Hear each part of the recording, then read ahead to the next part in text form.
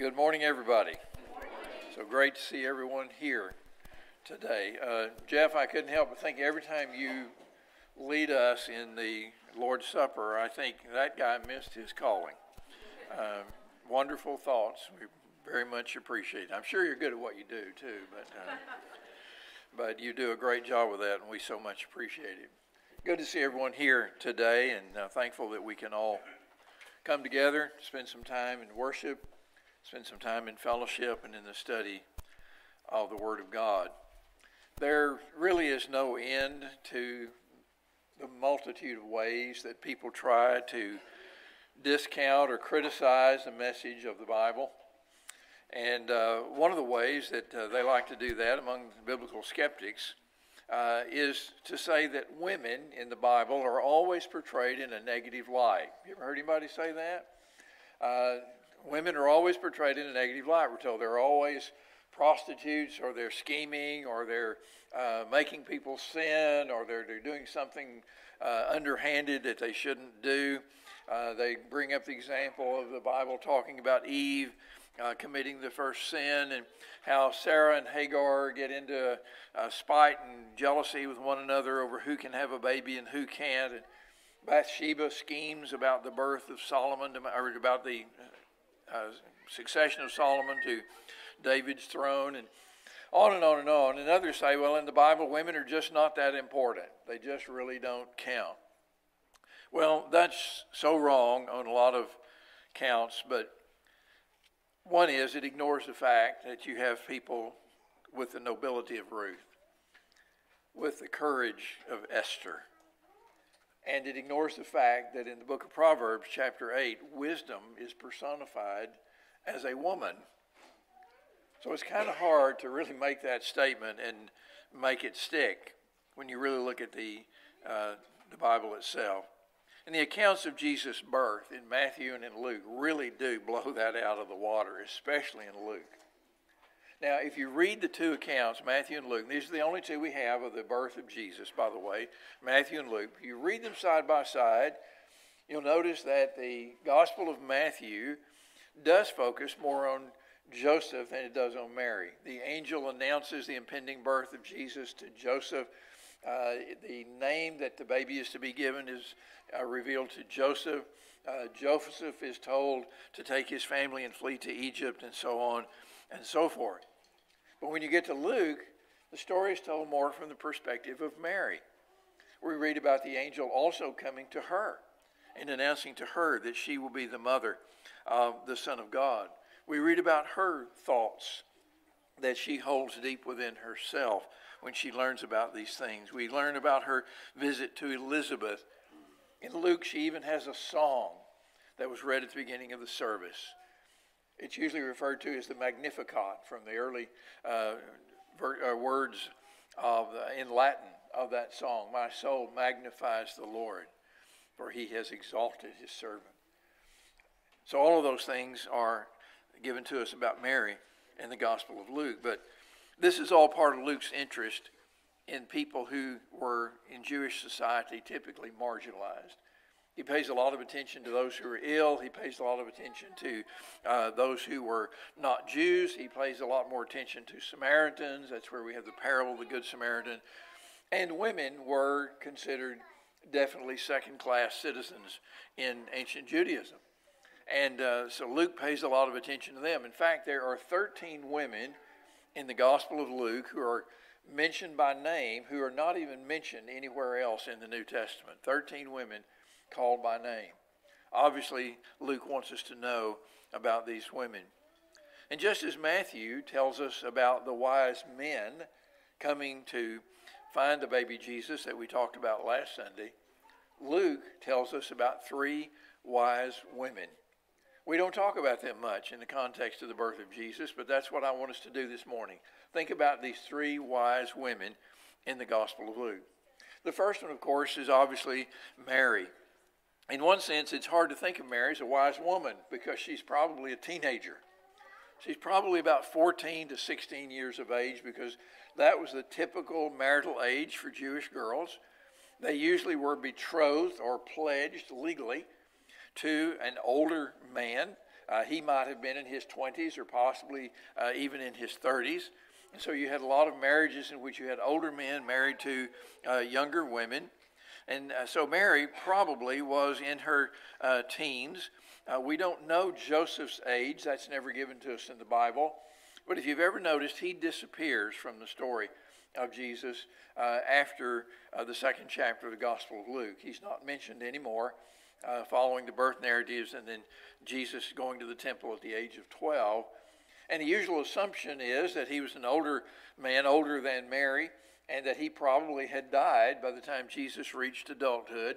And so you don't read about him interacting with Jesus or with anybody else during the rest of the story of Jesus. Now, there's been a lot said about Mary in religious circles that the Bible simply doesn't support. One thing that's been said about her is what's called the doctrine of perpetual virginity. The idea that Mary not only was a virgin when Jesus was conceived, but that she remained a virgin all her life. That's a very important doctrine in Roman Catholicism. Scripture doesn't support it at all. In fact, it contradicts it. What we're actually told in Scripture is that Mary was the mother of at least 6 more children after Jesus. How do we know that? Well, the New Testament says that Jesus has 4 brothers and that he had sisters. We're never told how many, but he had at least 2. So that's 4 plus 2, which used to be 6, and I think it still is. And maybe there were more. She might have been the mother of 8. We don't know. But she was not a virgin all her life. The Scripture never says that. In fact, if you look at Luke 2 and verse 7, it refers to Jesus as her firstborn son. And that obviously implies that there were going to be second-born and third-born and others. So that simply is not supported in Scripture. Scripture also never says that Mary serves as any kind of intermediary between believers and God or between believers and Jesus. We're never taught that we're supposed to pray to Mary or that our prayers have to somehow go through Mary. We're never told that. That's something that came along much later.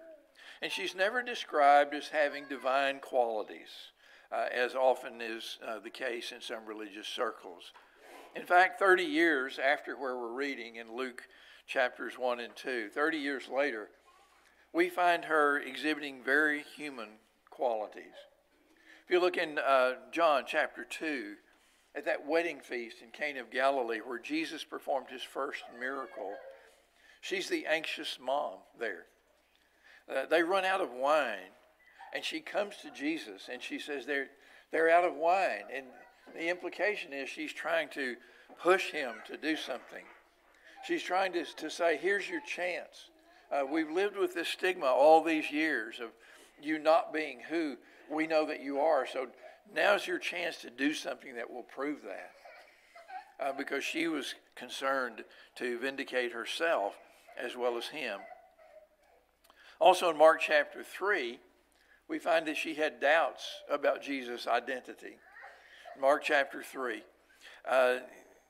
Jesus' mother and brothers come to take charge of him, Mark says, because they were saying he's out of his mind. His mother, along with his brothers, had kind of given up on his identity and had thought that he had lost his mind and they needed to come take charge of him. Mary is not perfect. Mary is human. Mary does not have divine qualities. Scripture never tells us that. And after the story of Jesus' birth, she doesn't appear very often in the story, just a few times.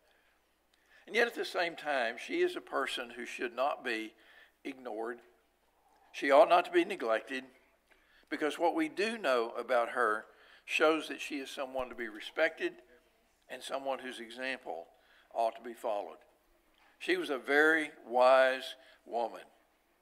What was it that made her wise? Let me point out a couple of things to you.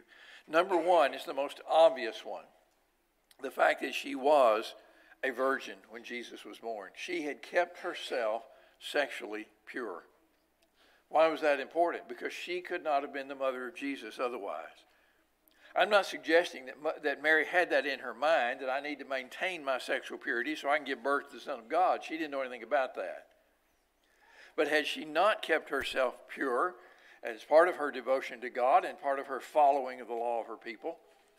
If she had not done that, she never would have been a candidate for this. There wouldn't have been any possibility that she could have been the mother of Jesus, the mother of the Son of God.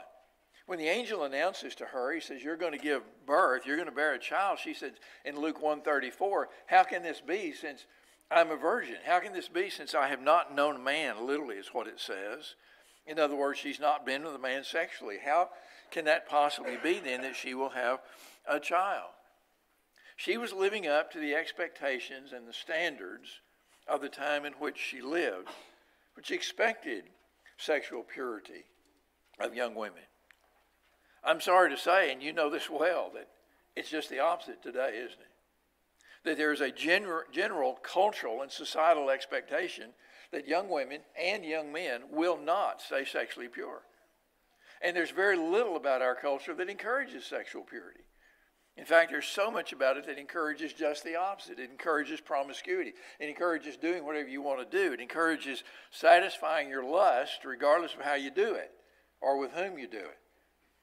That's the very opposite of the situation in which Mary found herself as she was growing up.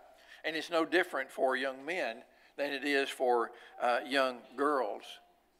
Young girls today need to follow Mary's example and relearn the value of sexual purity. And I want to speak particularly at this moment to young Christian girls and as well as young Christian men. You need to learn to value sexual purity. The world's not going to do it for you. The world is not going to encourage you in it. The world is not going to say this is the expectation. The world is not going to set you the examples. You're going to have to look elsewhere for that. There are a lot of reasons not to be sexually active, and you know what they are. There are the specter of unwanted pregnancy and the sexually transmitted diseases, the hardships of being a single parent, if that turns out to be your lot, and the temptation to have an abortion, and on and on and on. But listen, for a Christian, there is one reason that outweighs them all.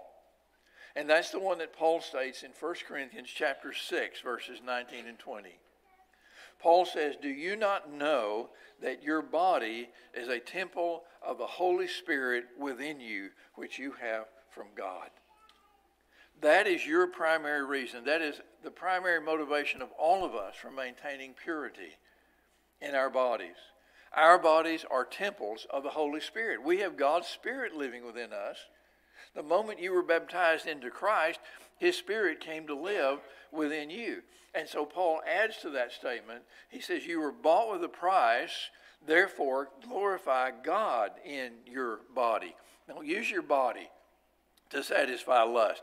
Don't use your body in ways just because that's what those around you think you ought to do. Use your body to glorify God. That's what He gave it to you for. That's what He's given all of us our bodies for.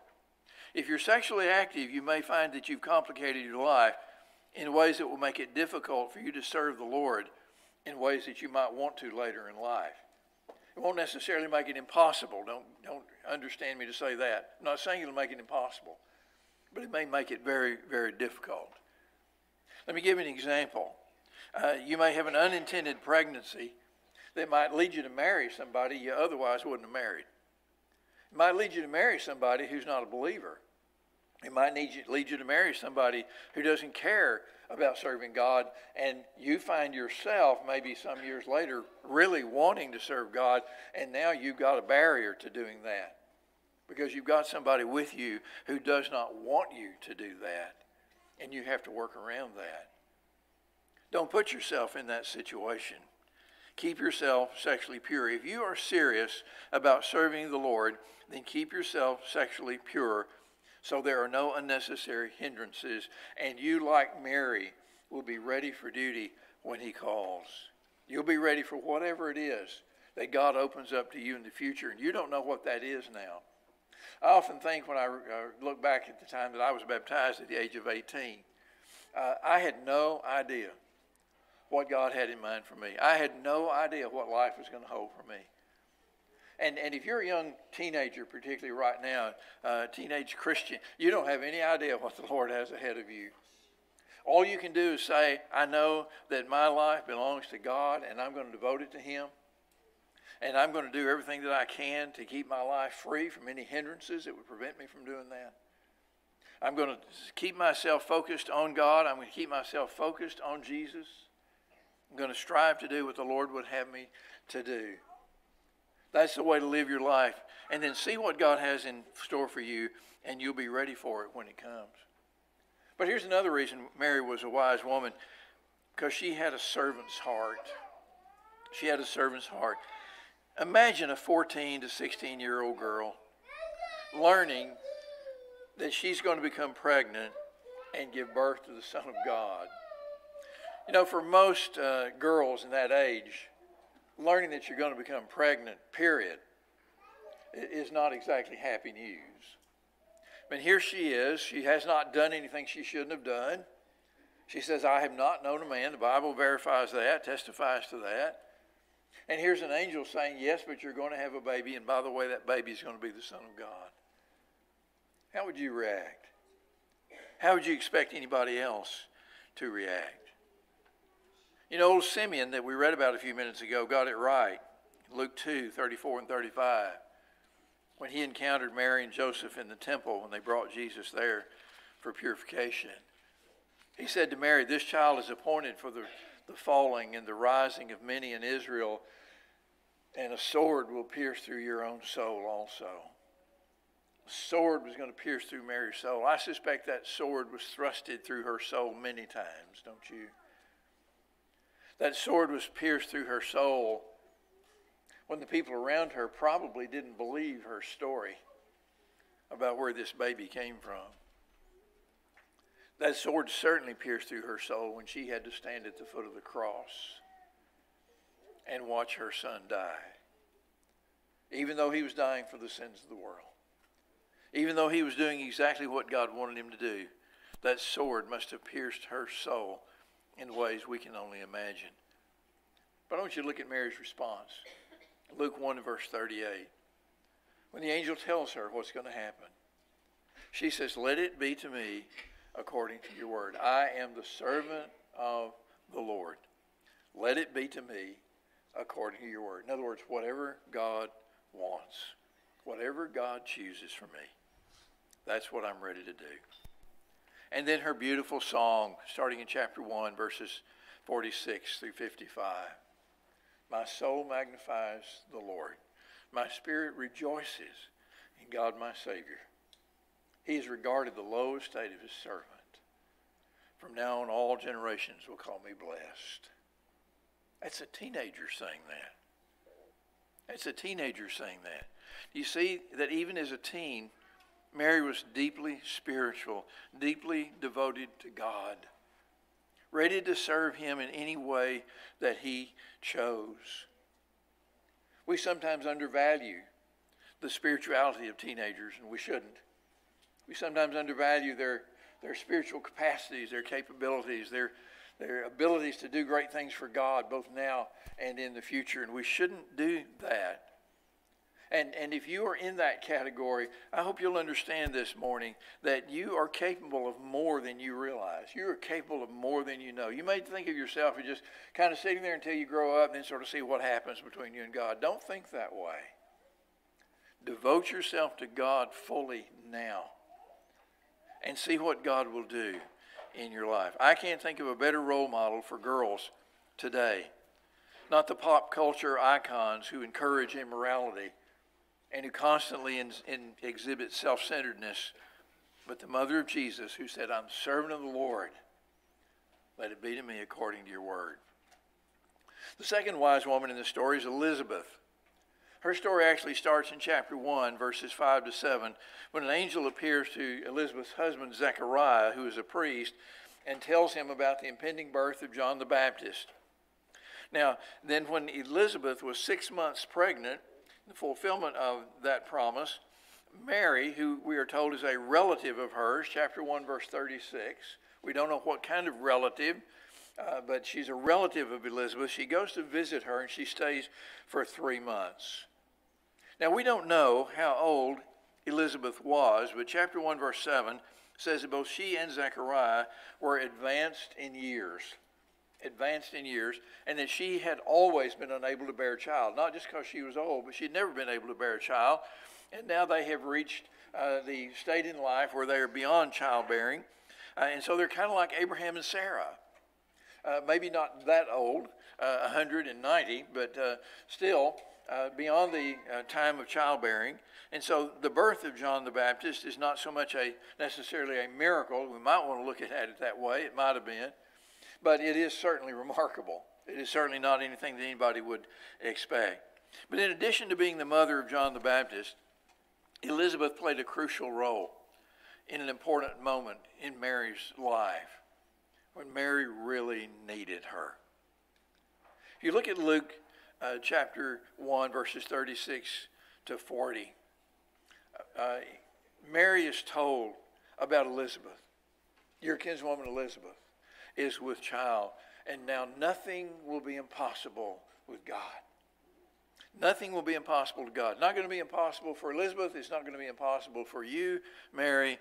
Nothing will be impossible with God. And when Mary goes to visit Elizabeth, Elizabeth says the baby leaps in her womb when she hears the voice of the mother of her Lord. And Elizabeth says, "Blessed are you among women, and blessed is the fruit of your womb." And then she says, "Blessed is she who believed that there would be a fulfillment of what had been spoken to her by the Lord." She told Mary over and over, "You are blessed." And I just imagine this now pregnant teenager from a small village in Galilee needed to be told that. I suspect she needed to hear that. You are blessed. You see, at this moment, Mary needs a mentor. Mary needs somebody she can talk to. She needs a counselor. She needs somebody who understands that God is at work in all this, because God is at work with Elizabeth too. And so Elizabeth serves that function for Mary. She probably also needed a place to get away from the wagging tongues in her home village of Nazareth. She probably needed a place where she could feel safe, or she could feel comfortable, where she could spend those 3 months kind of thinking through what all was happening to her and what was going to happen to her.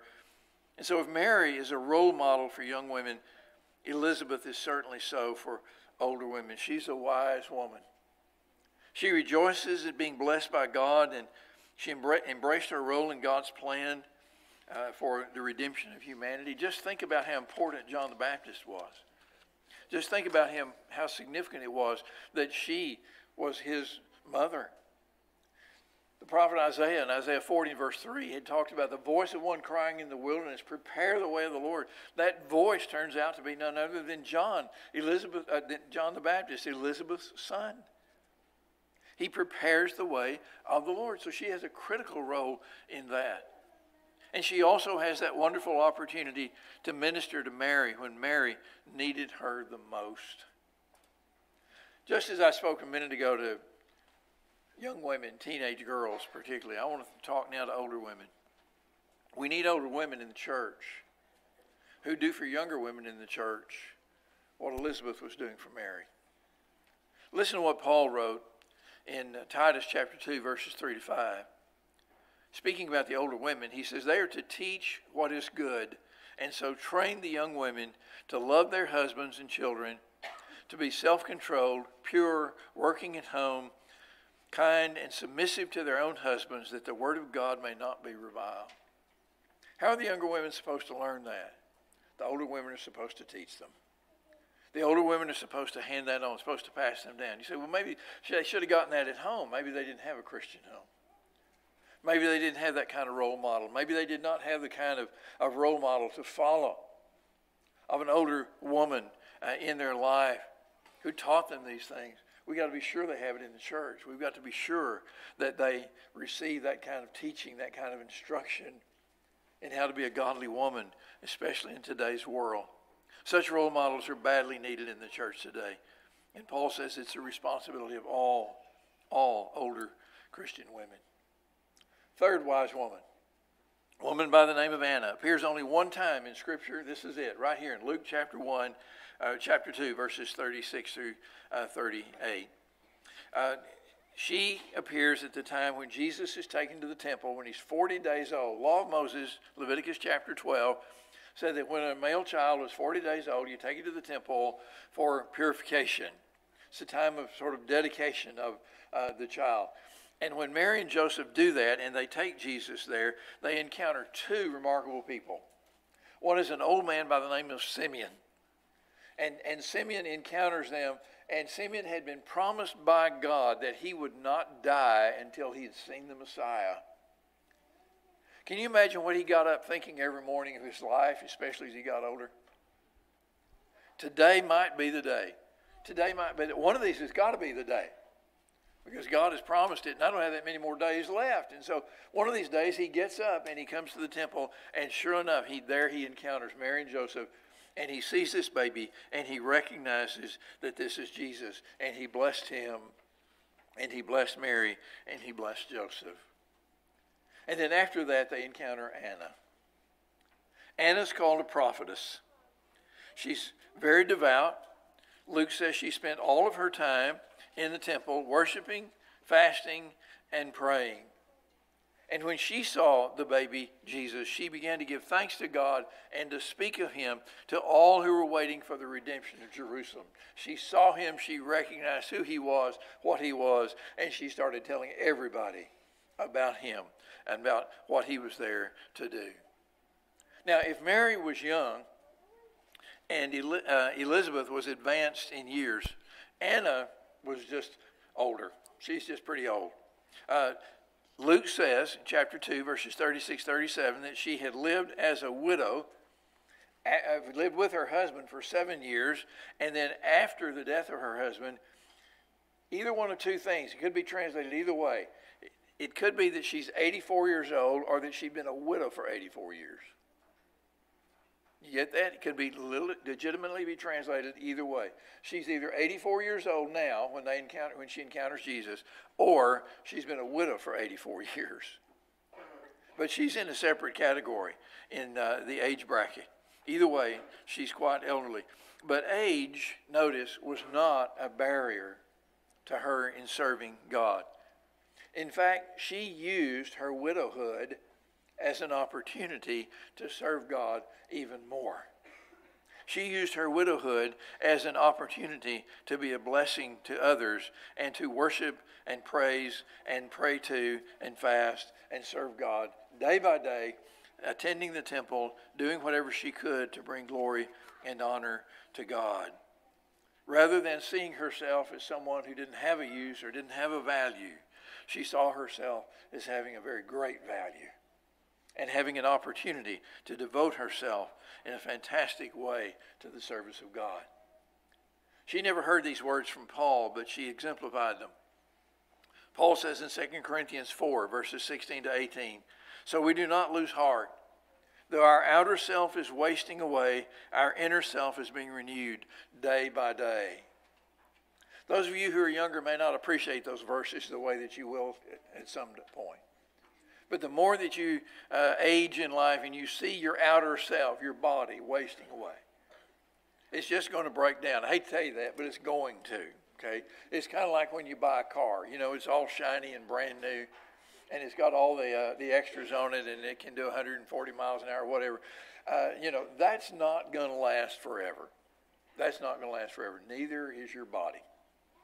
It's going to wear out. And yet here is Paul saying our outer self is wasting away, but our inner self, that's a different story. Our inner self's being renewed every day.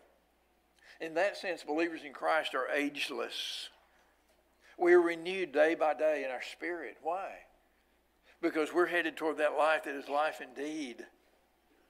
We're headed toward that life in the presence of God that will never be taken away. And so Paul says this slight momentary affliction, that's the breaking down of the body, is preparing for us an eternal weight of glory beyond all comparison as we look not to the things that are seen, but to the things that are unseen. For the things that are seen are transient, but the things that are unseen are eternal.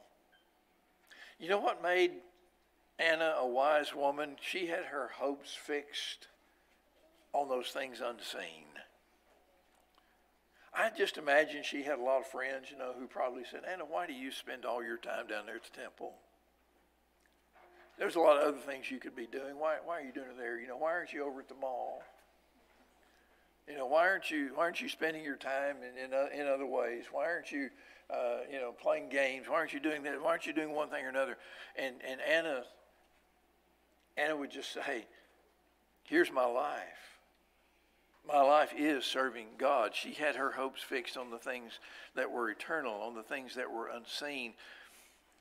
And that makes her a great role model for all of us, because that's where we're all headed.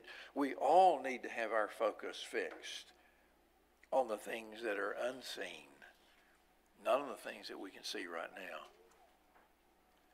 So we've got three wise women in the Gospel of Luke. We got Mary, Elizabeth, and Anna. And why are they wise? Because they are models of devotion and faithfulness and service. And folks, that's where our faith in Christ is supposed to lead us. It's not supposed to lead us simply to adore a little baby or to get warm feelings about a nice story. Because as we're going to see next week, the story's not that nice. That's not what it's all about. It's supposed to lead us to be faithful in service to a crucified and risen Lord. So as you think about these three wise women this morning, ask yourself, am I living wisely?